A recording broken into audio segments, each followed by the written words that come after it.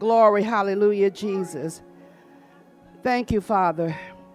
I'm going to read this prayer out of my little prayer book, if I can see it. Almighty God, Heavenly Father, who art the light and life of men, we give thee humble and hearty thanks for all of thy blessings of thy merciful providence. And we commend ourselves this day and all who are near and dear to us, our family, our friends, our neighbors, to thy divine care and protection. Give us grace to so live that we shall not be afraid to die. Save us from all dangers of soul and body. Grant us strength for our daily work, sufficiency for our daily needs, and a right judgment in all things.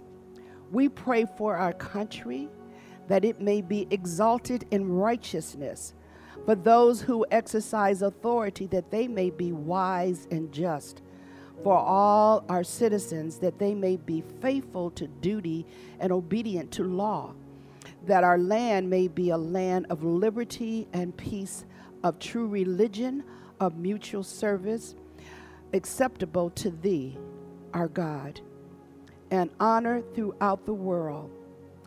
Finally, we beseech thee, O Father, to protect and encourage those who by life and doctrine, at home and abroad, are proclaiming the gospel of thy redeeming love. Send out thy light and thy truth, that all men everywhere may acknowledge themselves to be the sons of God, and that thy kingdom may be established in all the earth, through Jesus Christ our Lord. And Father, I ask you to continue to show me the things you want me to see, so when I speak, Master, it will be those things you want me to say. In Jesus' name, amen. I am so excited over the message, and I know it came from the Lord because I've never gotten a message so far in advance and had completed it in advance. And I didn't get this message just sitting up speculating. I was asleep. 2:30, I was awakened.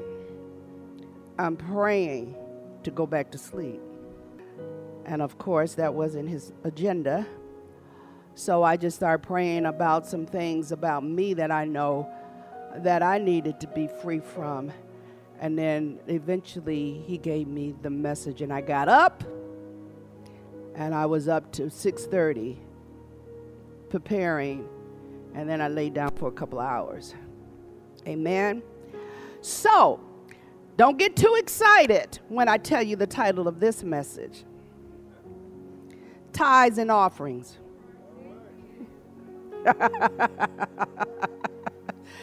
Glory, hallelujah, Jesus. Glory, hallelujah, Jesus. So one of the supporting scriptures, but this is the main scripture, is Malachi 3, verses 7 through 18. And as we cheat the Lord, at the same time, we are expecting the Lord to bless our lives. We want him to heal us, deliver us, restore our marriages, work out our dysfunctional relationships. We expect him to provide favor with the bills we owe, new cars when we need them, houses with the furnishing and pay for the upkeep, pay our medical bills with grace money, and control our bad eating habits to lose weight. The list can go on and on. But the Lord's reply is, will a man rob God? Yet you have robbed me. But you say, wherein have we robbed thee? In tithes and offerings. You are cursed with a curse. For you have robbed me, even this whole nation. Bring ye all the tithes into the storehouse, that there may be meat in my house. And prove me now herewith, saith the Lord of hosts, if I will not open you the windows of heaven and pour you out a blessing, that there should not be room enough to receive it. And I will rebuke the devourer for your sakes. And he shall not destroy the fruits of your ground, Neither shall your vine cast her fruit before time in the field, saith the Lord of hosts. And all nations shall call you blessed, for you shall be a delightsome land, saith the Lord of hosts. Your words have been stout against me, harsh against me, saith the Lord.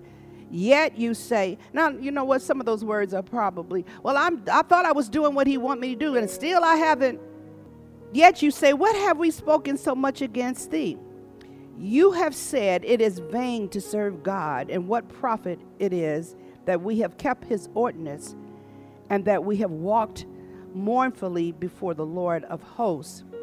And now we call the proud happy or blessed, yea, that they work wickedness and are set up or raising up, that they tempt God and even delivered. Then they that fear the Lord spake often one to another and say, the Lord hearkened and heard it, and a book of remembrance was written before him for them that fear the Lord, and that thought upon his name, or meditate that upon his name. And they shall be mine, saith the Lord of hosts, in that day when I make up my jewels, my special treasure, and I will spare them as a man spareth his own son that serveth him. Then shall you return and discern between the righteous and the wicked, between him that serveth God and him that serveth him not. You see, as the Lord told the Israelites, you should never attempt to defraud God in tithes and offering. It isn't out unto the church, which is what you are looking at. It is given as an obedient offering to the Lord for him to rain down continuous blessings upon you and your family. When we obey in tithes and offering, it is a recognition of our subjection to God, and that he owns us in all that we have. Remember, this is a sacred or spiritual duty that opens up the windows of heaven. To withhold the tithes is to renounce the sovereign authority of God, which was the same sin Lucifer was guilty of and was thrown out of heaven for denouncing God's sovereign authority over our lives. Remember when Satan rose up because of his gift of music? And he thought he was so high and mighty. Because see, when we are soaring in what we have been either gifted or talented to do, we forget that there is a God and that it all came from him. And the reason you are doing so well is because of him. And when you don't include him or make him number one, all of that stuff is going to fail. When we are in obedience and subjection to God, it opens the windows of heaven for God to shower us with all kinds of blessings, such as protection, grace, restoration, unexpected finances, things working out in your favor when Satan tries to destroy your harvest. Remember in verses 10 and 11 what it says? When you bring your tithes to the storehouse, how God will bless it. And verse 11 said, and he will rebuke the devourer for your sake. The devourer are certain things that pop up in life unexpectedly that you may not be financially prepared to handle, but because you've given your tithes and offering, God opens up a way that you could not even begin to see or phantom in advance to get you out and to pay for whatever is necessary for you to do. See, I'm getting hallelujahs from people who have actually experienced that. And you can't experience it if you're not a faithful tither. Okay? He says, the ground you sow tithes and offerings in should be good ground. Good ground, which means a place where the pure gospel is preached and the church is operating in respect, wisdom, and transparency, operating in godly stewardship and organization. Did you hear what I said? Stewardship over what comes in. Given to the needy and not to the greedy. Being an aid to help people back on their feet. Donating to causes that is helping and empowering the American people. We see this demonstrated in Acts 4. Let's go over there. Because we need to understand that the church does not function on air. It's just like your home. If you're not working and paying the bills and doing what is necessary, you can't stay in that home, and everything that goes forth would not be able to go forth because there would be no provisions for it, right? Okay, so in Acts chapter 4, beginning with verse 32, let's read what the early church did. It says, Acts 4, beginning with 32. And the multitude of them that believed were on one heart and one soul. That means they had one faith. They were united together in one spirit. Okay? That's the Holy Spirit. And neither said any of them that aught of the things which he possessed was his own. But they had all things coming. I know I ain't going to get a whole lot of amens and shouts or even smiles. But that's okay. And with great power gave the apostles witness of the resurrection of the Lord Jesus, and great grace was upon them. Oh, glory. They gave great power to the apostles of the witness of the resurrection. What did that mean? What they heard, when they heard the gospel, they applied it to their lives and lived it out. And so the power and the resurrection shows. What you believe in when you walk in it is evident. Right, Roz? Glory. We saw you walking it out this morning. Hallelujah, with no cane and walking with speed. That's because of the prayers and the righteous lifestyle. We're going to give God glory where it's due. Because, see, some of you don't even understand. And you didn't even understand when you saw some of us acting like we had lost our mind what was going on. That's because we knew what was the problem before. And we saw the finished work before our eyes. Glory. It says, neither was there any among them that lacked. For as many as were possessors of lands or houses sold them and brought the prices of all the things that were sold and laid them down at the apostles' feet. And distribution was made unto every man according as he had need.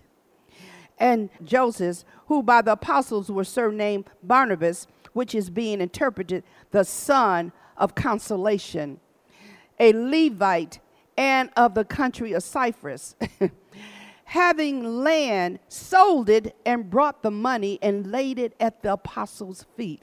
You see how the people came together? That's the tithes and the offering that provided the provision for those who were in need when they were in need. Now, you know, we always got these very bright, intelligent people among us. Okay, so let's go to chapter 5. And see what happens when you let your intellect dictate to your spirit. But a certain man, we're going to read 1 through 11. But a certain man named Ananias with Sapphira, his wife, sold a possession and kept back part of the price, his wife had also being privy to it, and brought a certain part and laid it at the apostles' feet. What happened? They were doing what the other disciples were doing. They were selling their land, and they're going to bring the proceeds. They had made up their mind to bring the proceeds to the church. They had made that conviction to the Holy Spirit in their mind and in their heart, even though they didn't share it with anyone else. But because no one else knew about what they were going to do, they thought they could change their mind. They thought that they can lie to the Holy Spirit. You see, you told the Holy Spirit one thing, but you decided because now looking at this money, I can do some other stuff. You told the Holy Spirit one thing, but now that you're in the sight of this man or this woman, you feel like, well, and I'm going to do what I feel like doing because it feels good to me. Okay. 3. But Peter said, Ananias, why have Satan filled thy heart to lie to the Holy Ghost? See, you think because you haven't spoken that lie out for other people to hear, that is not a lie. A lie is a lie, spoken or unspoken. The moment it enters into your brain, you've given power to it. So the moment that lying thought pops up, you better cast it down immediately if you don't want it to take root. Don't think because you've been silent and haven't spoken it out that nobody knows and there's no wrong done. There's far more wrong done than you can even imagine. Amen? So he says, why did you tell the Holy Spirit that lie? And to keep back part of the price of the land. While it remains, was it not thy own? In other words, you had the choice. It was yours. But no, you want to look good before other believers. You want to sound good before other believers, but your heart isn't good, and the Lord knows it. And that's what he looks at. He ponders the heart. He ponders the motive behind what you do and why you do what you do. He's not looking at the outward part because that should be the result of what's going on in the inner part. He says, it not in thy own power, why hast thou conceived this thing in thy heart? Thou hast not lied unto men, but unto God. And Ananias, hearing these words, fell down and gave up the ghost. In other words, he died on the spot. When you don't confess your sins and turn from them, don't be so high and mighty and arrogant to think that you're getting away with something. Because there's other kinds of deaths besides the physical death. There is emotional death and spiritual death. And there's a different kind of physical death that means your body doesn't decay and go to hell, but you get to live in pain, discomfort, and everything else that could possibly happen to you on this side of heaven because of your choice. Don't think that God is not seeing everything. But first of all, you got to know who he is. Amen. So that you will recognize that you don't play games with him. You can't defraud God or deceive God. So anyway, because he died, it says, and a great fear came on all them that heard these things. He was a witness to how you don't lie to God, okay? And the young men arose, wound him up. Then what they did is wrapped him up, tied him up, preparing him for burial, and carried him out and buried him. And it was about the space of 3 hours after when his wife, not knowing what was done, came in. Now, at 3 hours' time, and that Cushite had been missing, I would have been asking God, what's up? So that I don't follow in his footsteps. You see, you need to read your Bibles, ladies, because, see, some of you are trying to submit to the devil, thinking you're submitting to your husband, when you need to submit to the Lord. Because if what's going to be done is not producing good fruit, then you need to check the author of those deeds and those suggestions. Because the Bible don't tell us to submit to husbands who are not submitted to God. I don't care how you've heard it preached, but the Bible don't tell you that. It says to submit to your own husbands, but those are submitting husbands to his Lord, our Lord and Savior, who art in heaven, God the Father, God the Son, and God the Holy Ghost. I told y'all I wasn't going to get no amens and no. Okay, so after those 3 hours, not knowing what was done, she comes in. And Peter answers unto her, tell me whether you sold the land for so much. And she said, yea, for so much. She told that same lie. Well, of course, she's submitted to her own husband. Oh, I'm going to do whatever I want with this message. Then Peter said unto her, how is it that you have agreed together to tempt the Spirit of the Lord? Glory, hallelujah, Jesus. He said, you're testing God. Isn't that what Satan tried to do to Jesus up in the wilderness when he was sent up in the wilderness after fasting for 40 days? And he going to run some scripture on Jesus to tempt Jesus to sin. You're going to run scripture on the scripture, thinking that you're going to get some control. Hallelujah, Jesus. See, when you know who you're serving and you know who you are in him, Satan can't tempt you with the word. Because you know the word better, because you have the spirit of the word as well as the letter. But those who are operating only in the letter but have not accepted the spirit don't have a clue about what they're talking about. Because without the spirit, you can't get the revelation information, which is called truth, that sets you free. The Bible says the truth will make you free. Hallelujah, Jesus. So, okay, back to 9. Then Peter said unto her, how is it that you have agreed together to tempt the Holy Spirit of the Lord? Behold, the feet of them which have buried thy husband are at the door, and they should carry you out. Then she fell down straightway at his feet and yielded up the ghost. She died. And the young men came in, found her dead, and carrying her forth, buried her right next to her husband. And great fear came upon them, upon the church again, and upon as many as heard these things. Sin begets sin. And sin can drive you crazy, as well as it is binding. Okay? So, when we take ownership of what God has loaned to us, remember your talents and your gifts were loaned to you. You don't have ownership of them.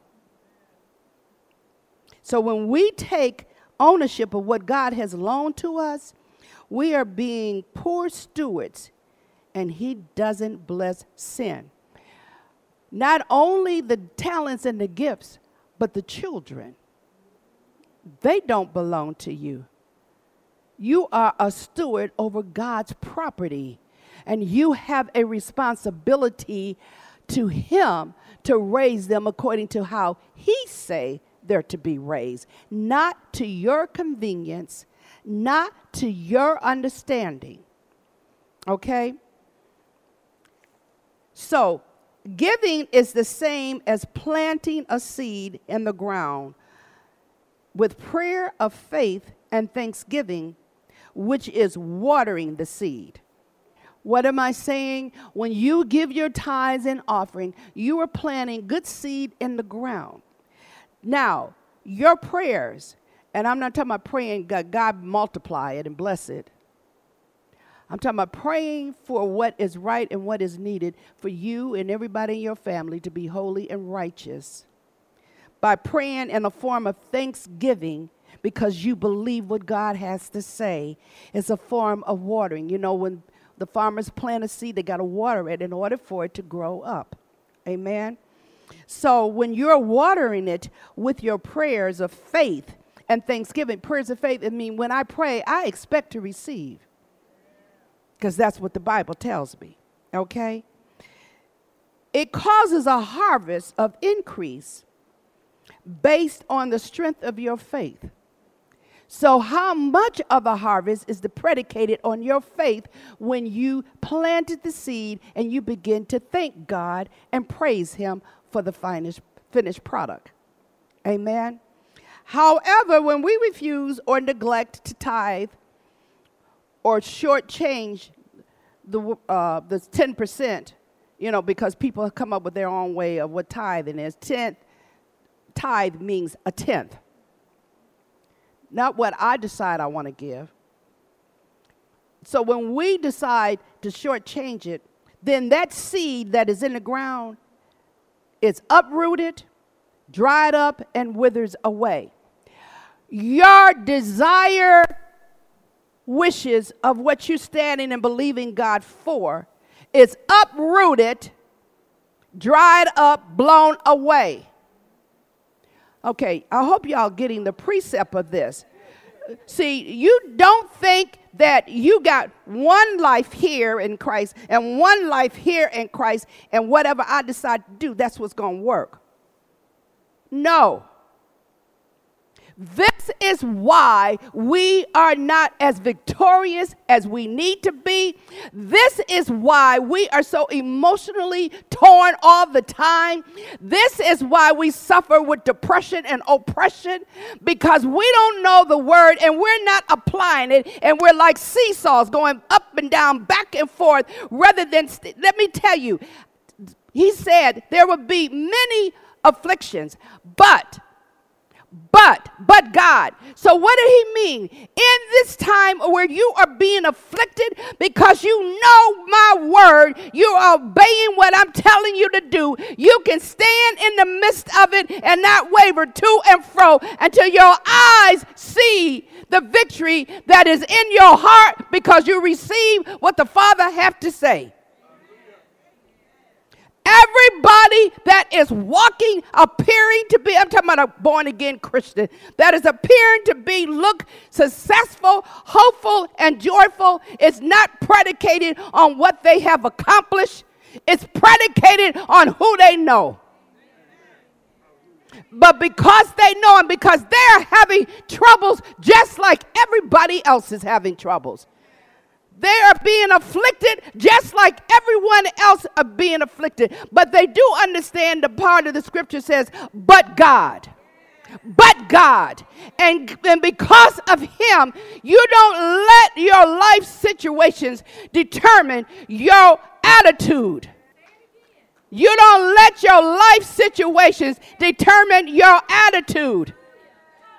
You have to learn how to say, in Christ I live, and for Christ I'll die. What are you dying? You're dying from your soul that is accustomed to being treated a certain way or having certain expectations, and when they don't show up, I've died to that. I have a greater expectation in who my Savior is. He came to save me, not just to go to heaven. He came to save me from the incident situations of daily living in this side of heaven. And you get to prove who he is. You get to let his light shine through you because you are following his way. When people say, oh, you look so pretty. You look so good. You ain't talking about your physical looks. When you really know the Lord. They're talking about there's something about you. It just glows. It just looks so good. They don't even know the turmoil that may be inside. But you know what? You're fighting it day and night through prayer with the word. You're fighting it. And because you're fighting it the right way, God don't let it overpower you. God don't let it bring you down. God don't let it be the substance that determines who you are and how you look. God won't let that happen because you put your trust, your confidence, and your faith in him. And he's not a man who lies, nor does he fail. Why do you think, glory to God, we have the Holy Spirit? The Holy Spirit comes to comfort you in a time of need. The Holy Spirit comes to lift you up, suspend you above the situation so you can keep your mind on God and keep your focus on Jesus Christ. The Holy Spirit comes to bear witness of what the future holds for you. The Holy Spirit comes to speak things into your heart that only a born-again person can recognize, understand, and stand and hold on until their eyes see the difference. The Holy Spirit is your comforter. A Holy Spirit is not a it. It's not, I felt something. He is a person who comes with greatness, power, superiority, omnipresent. It blesses my soul when I think about how millions of people are praying and calling on God for something, and he answers everybody at the same time. We're praying here and people praying everywhere, and God is taking care of everybody's needs. Do you believe that God is taking care of everybody's needs, or you think you're taking care of your own needs? You think you're taking care of your stuff? Who woke you up this morning? It wasn't no alarm clock. Because the clock could have gone off and you would still be laying there if it wasn't for the Lord. And sometimes we need to wake up, because sometimes he will wake you up and you don't budge. You need to get your butt up and ask God, what would you have me to do? How would you have me to pray? Stop laying around. And let me tell you, when you do that, he will restore you far greater than 8, 10, 9, whatever many hours of sleep that you think you need. You don't need all of that sleep. That's the problem. You've been sleeping your behind off, and you don't know what time it is in God's season, in God's time, and you don't know how to stand up to the things that is facing you and proclaim the good news of the gospel. Sleeping people can't do nothing for the kingdom of God. Wake up! Wake up! Tell your soul, wake up, soul. Why are you downtrodden? Oh, Jesus. Our human arrogance is unbelievable. When you get saved, you don't act like you used to act. You can't even think like you used to think. Do you realize that? And if you're still acting the same way, you still have the same thoughts, you ain't saved. I don't care what you spoke. Because the Bible says, confess with your mouth what you believe in your heart. Amen? When we refuse or reject to tithe and change the 10%, the seed is uprooted, dried up and withered, stolen, devoured, or yielding out of season. Thereby the fruit is destroyed. Oh, Jesus. Let's go over to Psalms 127 for a second. 127. Psalms 127. God, give us ears to hear and a heart to receive what your Spirit has to say to us this day. Psalms 127. I'm going to read a couple of these songs around here just to get you stirred up. Except the Lord build the house, they labor in vain that build it.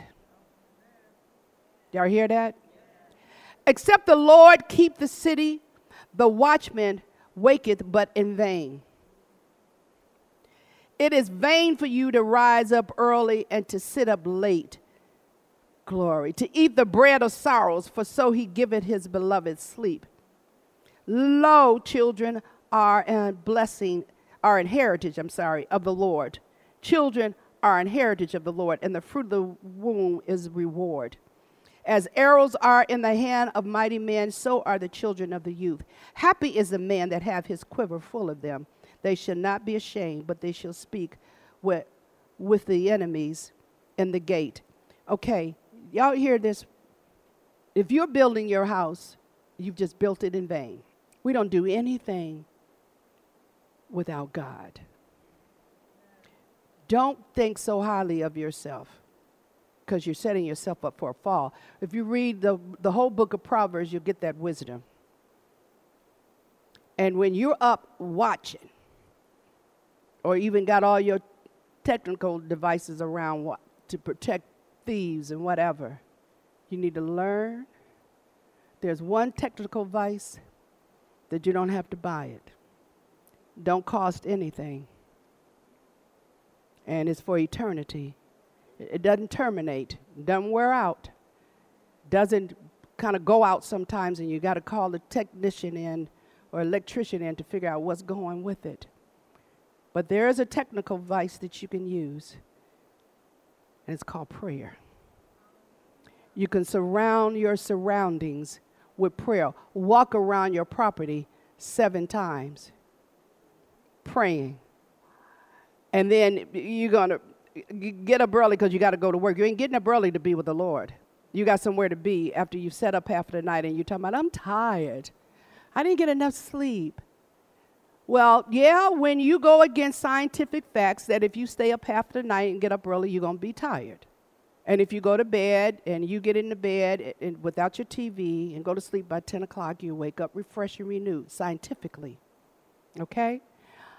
But if you go to bed early, you rise up early, and you pray, you are so refreshed and so renewed.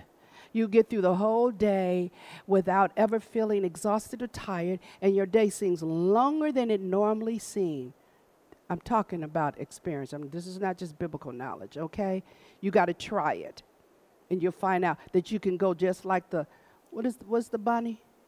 Energizing bunny, okay? When you pray and do what God has called you to do. Amen? Now, we can let our intelligence send us, before we even get there, to hell on this side. We were at the abortion clinic yesterday, and this gentleman who brought a young lady to the clinic to get an abortion, that he really wanted to make us know that that's not my girlfriend, that's not my baby. I just brought her here. But is she a friend? Yeah. But he didn't feel any responsibility or any accountability for the fact that she was going in there because she was just getting an abortion. And why are you all going through all of this for something like that? Because it's called murder. Murder is murder. Abortion is abortion. Like, what boat did he come off of? Murder is murder, but abortion is abortion. What's wrong with you all? Boy, do you know killing is killing? And you let, because it's legalized, a terminology determine to you what is really life, because the law said it's legal. But God said, bone of my bone. All right. Do you realize that that seed in that body is of blood and the life is in the blood? But because it's convenient, then you want to declare a difference between murder and abortion. Killing is killing. Your method of choice does not lessen the fact that you just killed a human being. But this is how we think without Christ. Because he really thought, and he thinks, that there's a difference between somebody who actually murdered somebody than someone who went and had an abortion. And don't be judging. Don't be so harsh, because you don't know whether or not they can handle this, or they're in a position to take care of a child. I said, Lord, don't let me lose my religion here, because I really don't care. Why?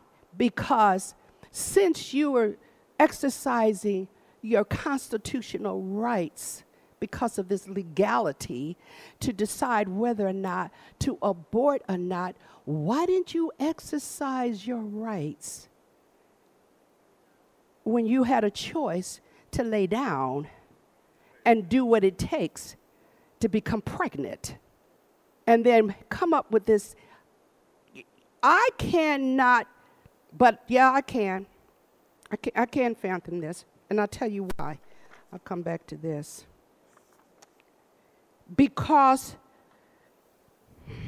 God, help me, Holy Ghost. I have not put it in what I originally wrote, but this morning. Sin is so blinding. Sin makes you ignorant. Even if you got degrees.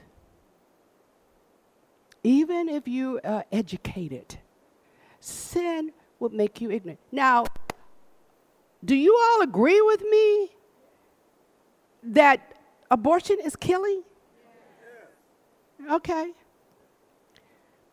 But before Christ, we thought the same way he did because we didn't understand life. But more importantly, because before Christ, we are naturally selfish and self-centered. And what's convenient is what I'm going to do. And if it doesn't, I can't let this interrupt my life. I got a life. But you never thought about it prior to when you could make a choice. You have an opportunity to make some choices that would not put you in a position where now the choice is all about you. Amen. This is why we need to be saved. Because you know what? I had probably the same thoughts, and the rest of you had the same thoughts before we became born again. Because Satan is the god of ignorance. It's in the Bible. He's the god of darkness. He is the god of lies. He's the author of lies. That's where lies come from. Lies don't come from heaven. He's the author of lies. So when we listen to him, we make wrong decisions. Okay, let me get back to tithing, and I'm going to get to the end of this. Tithing isn't something extra you do when you feel like it or when you think you can. It is an obedient act of a good stewardship and reverence unto the Lord. Okay? Now, you don't complain with the government. He takes 10% off of your stuff. 22. And then you got to live off of the net. And so, you know, we need to learn how to give God his 10%. Because, see, the government is not going to give you favor or an increase. But when we give our sacrificial love seed to God and give him 10% off the top. Now, I'm going to say something else is shocking. Before you pay your bills, you're supposed to give the 10% off the top. If you don't, then he can't bless the 90% that's left, that he causes it to multiply. Okay? Our sacrificial love seed to God will cause a return of multiplication. And some of that multiplication is love. We learn how to love God's way. Income increase, peace, joy, favor, increase in things, promotion, gifts, opportunity, long life, satisfied life, health, deliverance, supernatural help, divine protection, godly wisdom, a 25th hour, strength, power, a sound mind. That's just a little bit of the list. It can go on and on and on. You cannot beat God's giving. You did not create yourself, so learn to trust your Creator to manage your life. Your tithe to the church, you tithe to the church, but your offering can be given to outreach programs, to real needs in and outside of the church. For the Bible says, give, and it shall be given back to you. Let's go over there so I can read it verbatim. Pressed down. And I know all that because you go to some of these denomination churches, and that's the song they play. Pressed down, shaking together, running over. Give, and it shall be given unto you, good measure. Pressed down, shaking together, running over, shall men give unto your bosom. For with the same measure that you meet with it, withal, it shall be measured to you again. But guess what? The thing about it is that this scripture is not talking about money. Did y'all know that? It's talking about love. So when you obey God and do what is right, then it shall be returned to you, pressed down, shaken together, and running over. Because that's what our obedience to the will of God will do. And when we obey God, that obedience is motivated by love, not by sacrificing. Okay? Helping the needs of others is motivated by a pure and holy love, not about the attention or what you're going to get in return. When you share, I'm going to share some things with you about the Reconciled Church. When you give your tithes and offering, there are helping other things besides paying for the upkeep of the building, the paying of the building. So I'm going to tell you what we do here at the Reconciled Church so that you'll know what we do with the majority of the money that comes in here. We give to organizations that we feel is helping society, like St. Jude, J. Sekulow, for the literature for abortion protest and the literature for evangelism. Okay? For Jensen Franklin, who has got these buses to go out to protest against abortion. And there are some more, and some of them I can't remember off the top of my head, but ministries for worthy causes. We give for family needs. Now, the next few things I'm going to tell you is part of the 21 ministries and committees that we have as outreaches here. To our college students of the Reconciled Church for their care packages. Book ministry for the equipping of the saints. The career readiness ministry. The Daughters of Sarah. The etiquette training. All of the free seminars and workshops that we give and serve food. For tutoring. And for the nursing home.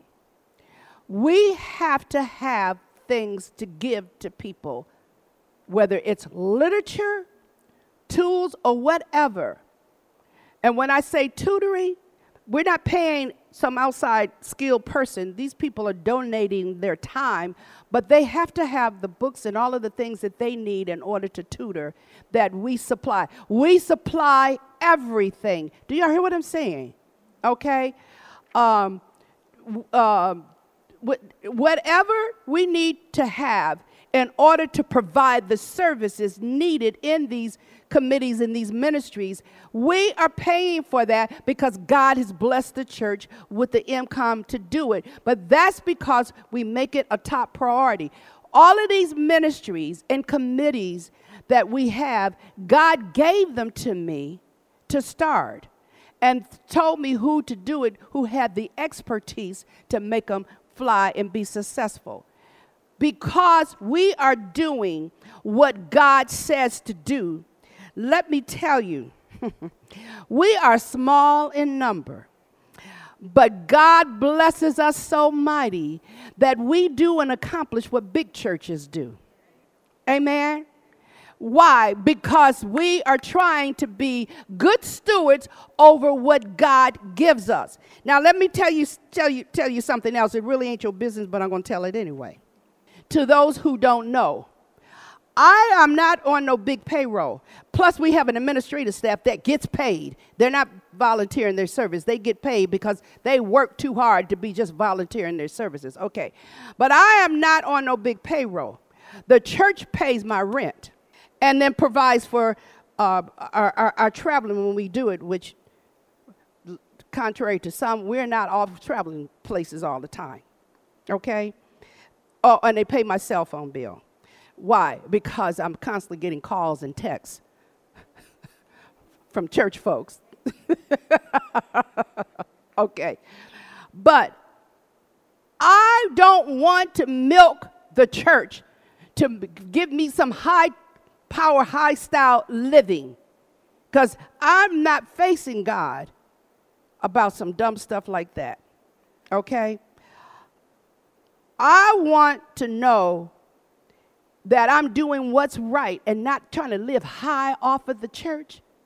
That's not going to afford me no peace, because that is not what God expects from his ministers or the church. All the church is required to do is to provide the needs of the pastors, not the greed and the high profile kind of living. Now, I've shared that with you to let you know, when you give and you donate, it is not going to some greedy pastor who's trying to live high on the hog. It is going for the ministries that if you go out there and get the, what you call that thing that tells you all the different ministries we have and what we do. I want you to know what we do with the money that comes in here. We don't have nothing to hide, nothing to cover. But you need to be giving so that we can bless other people greater. There are still some things that I have a desire to do that is going to take money. And one of it is I just want a building for unwed mothers to live, and where we take care of them and also provide them with the necessary skills to put them in the workforce, as well as teaching them, how to be holy, but mainly to prepare them to go back out in the workforce and to be able to live and survive, but where they don't have to worry about paying rent or anything else, that we can take care of it and have people on staff that can educate them, that can do whatever is necessary to do to prepare them to be who they need to be. Those kinds of things is what I want to do to help people. It's not what we do for Christ. That's the only thing that's going to last. Amen. And there's too much out there. The women need to be educated so that they are not out there having sex unwed, getting pregnant, and then having these abortions. Some of these men are making them have abortions. They need to know who they are in Christ and feel good about themselves so they don't make bad decisions that later on you got to make a worse decision. And though they think they got away and they're free, you're going to have to answer to God for the babies that you've killed. Now, change isn't easy. For most of us, change is not easy. Some people were brought up morally, protected and directed, and never indulge with sins of the flesh. And if they did, it would be like lying, cheating, and a game. More childish type sins. So for them, after coming to Christ, the transition is a lot easier. Okay? Then it's those who have become tired of their sinful ways due to a slightly moral lifestyle, or parents who were either highly moral or saved, who led them correctly in life or prayed for them. Their transformation is easier because they come expecting and desiring the change. And then you have those of us who were chief sinners, and educated and or intellectual, who you can't tell them anything because they are convinced that their way is right and, quotation, I am not hurting anyone with what I do, so leave me alone type of attitude, okay? Their transformation is harder and longer because when you have sown to sin, once Jesus comes into your heart, there will be a tearing and a pulling. Jesus tells us in John 15 that branches connected to the vine, and the vine is connected, the branches is connected to the vine, and Jesus is the vine, we are the branches, cannot stay connected to him without a pruning and a purging. In Romans, Paul tells us that our minds can only be transformed by the reading of the Word of God. Remember, Paul was, and he declared himself as the chief of sinners. Once you've had an experience and a transformation with God, you know the difference, okay? For those processes to work, there will be a stripping of ego, rejection of the truth until something painful or devastating happened to shake you, to turn you to the Lord. Our soul suffers as those ties are pulled away by your sacrificial decision to humble yourself and try the word of God. And it's no longer your way or the highway. This also was why Paul tells us to work out your salvation with fear and trembling. The fear is because no one wants to hurt, suffer, and be in pain. But until you try it, and unless you try it, you will never discover the suffering is short-term and is well worth it. Going to face things head on will be a walk of trembling. As you say in your mind, I am coming, Lord, and I'm trusting you to do this and help me through it. You see, you got to make some conscious decisions. When I first got saved, because I would fit under this last group, chief sinners.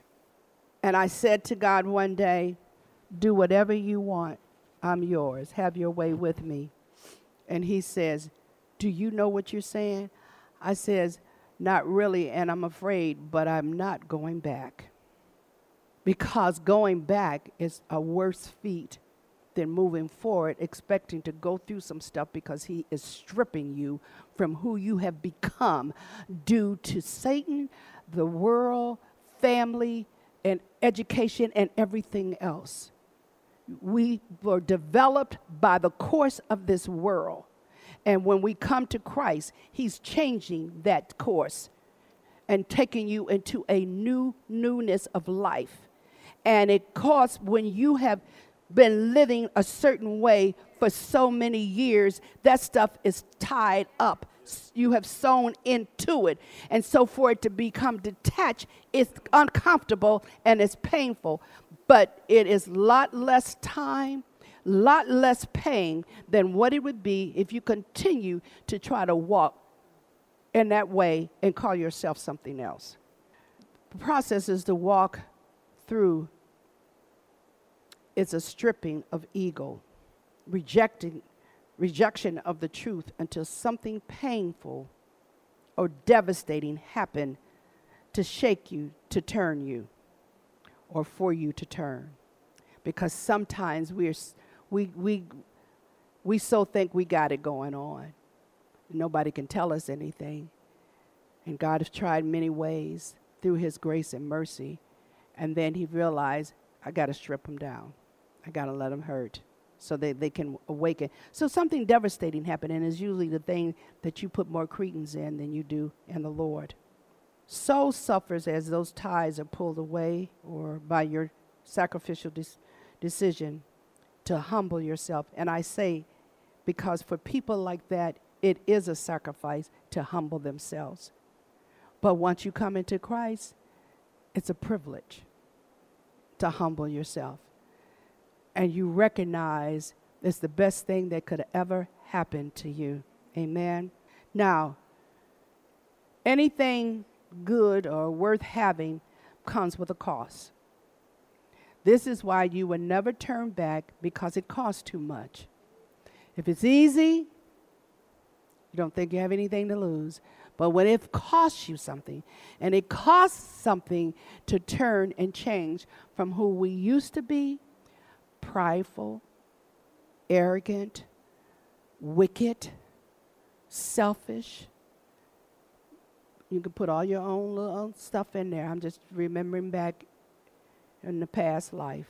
But once you cross over that threshold and come to know Jesus as your Lord and Savior, he awakens you in such a way that I had to say, oh my God, how stupid I was when I thought I had it going on. I was so smart. I was embarrassed by how I used to be once God awakened me And then I felt so sorry for my mother, who, because she was born again, who could see it, kept saying, you're too arrogant, just telling me all my things, and I'm not receiving it because I don't understand what her problem is. So after that, I felt so sorry for her, because now I understand, when you have crossed over to the right side and you're looking over at the dark side and you see it in your children, it's heartbreaking, because light and dark cannot mix.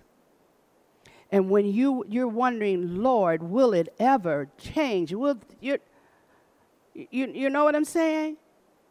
That's when you've had a real transformation in the Lord, that you can see. If you can't see the evil ways of others, and especially those of your family, but you've been born again, there's something wrong with that birth, because light and dark does not mix. One is going to cover the other.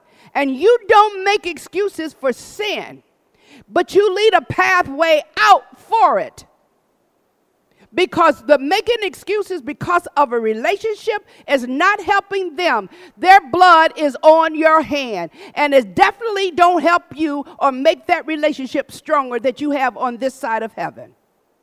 No suffering, no gain. It's easy to return back to where you came from. So it's good that we have to suffer, because you will never have the peace and joy that you should have. There is only one way to suffer: have gain, receive the victory, and be at peace with unexplainable and unspeakable joy. And his name is Jesus Christ, who is the way, the truth, and the life. And at some point, all will, and especially at the end times, all will be calling on the name of the Lord, and every knee shall bow to the name of Jesus Christ. It is better to accept salvation now freely and cry out to Jesus, and then to have to accept him at judgment. You need to know him as a Savior and not your judge. And since you have tried and done everything else, and your life is none the better, why not try Jesus? Because you have nothing to lose and everything to gain. And I can tell you, like Solomon, I've been on both sides of the spectrum. I had plenty of stuff and no sense. I was popular and stupid. I had my choices of who I wanted to be with, and no real intimacy. Do you know what real intimacy is about? It is not about sex. Sex is not intimacy. And that's why so many people are wounded today, and there's so many women who are getting pregnant out of wedlock, because they're really looking for intimacy, something that they missed, even they didn't get it from their parents.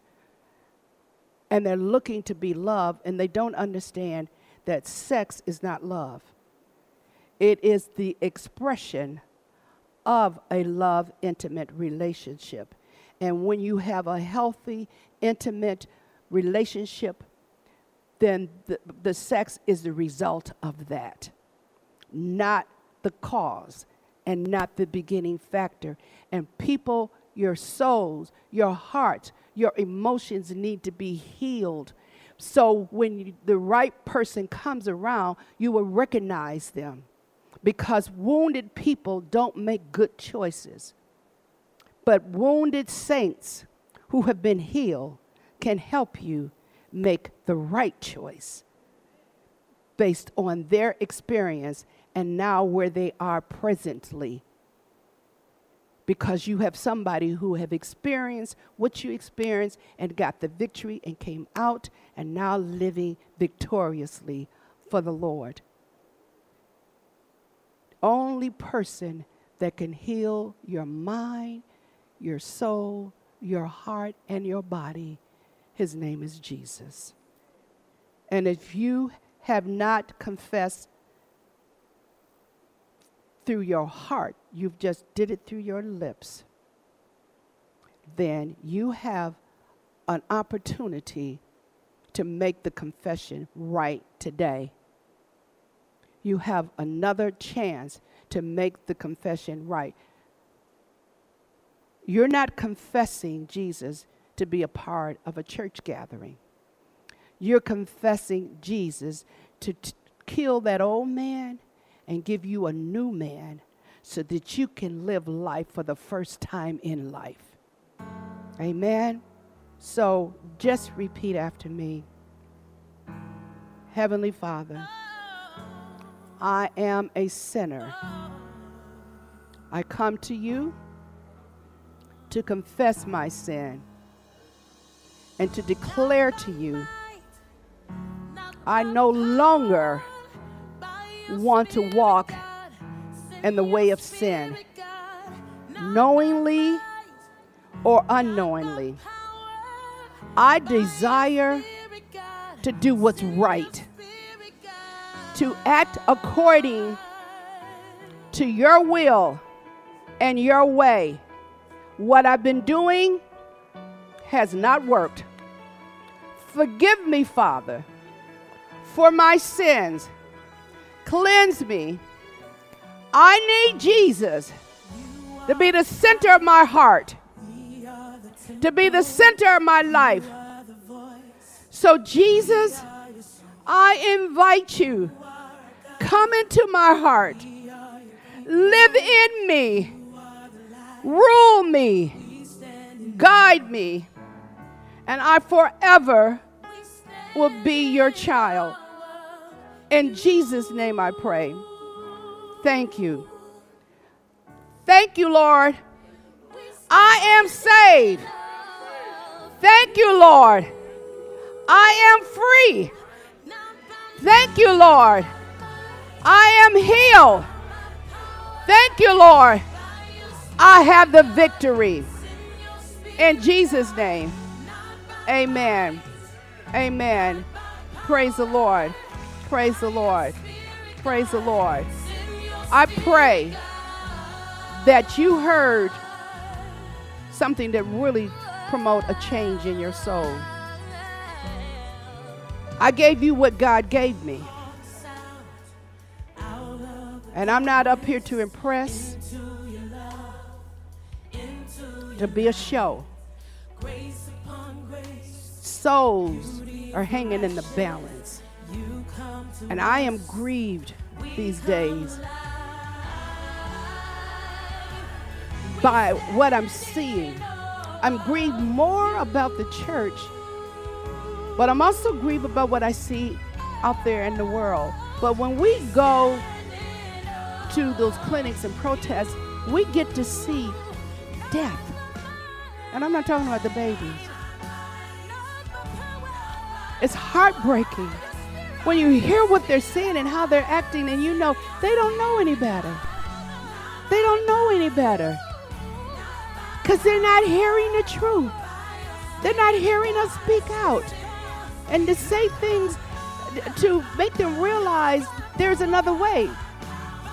They got people at that clinic that's offering them programs and different things that will give them another option.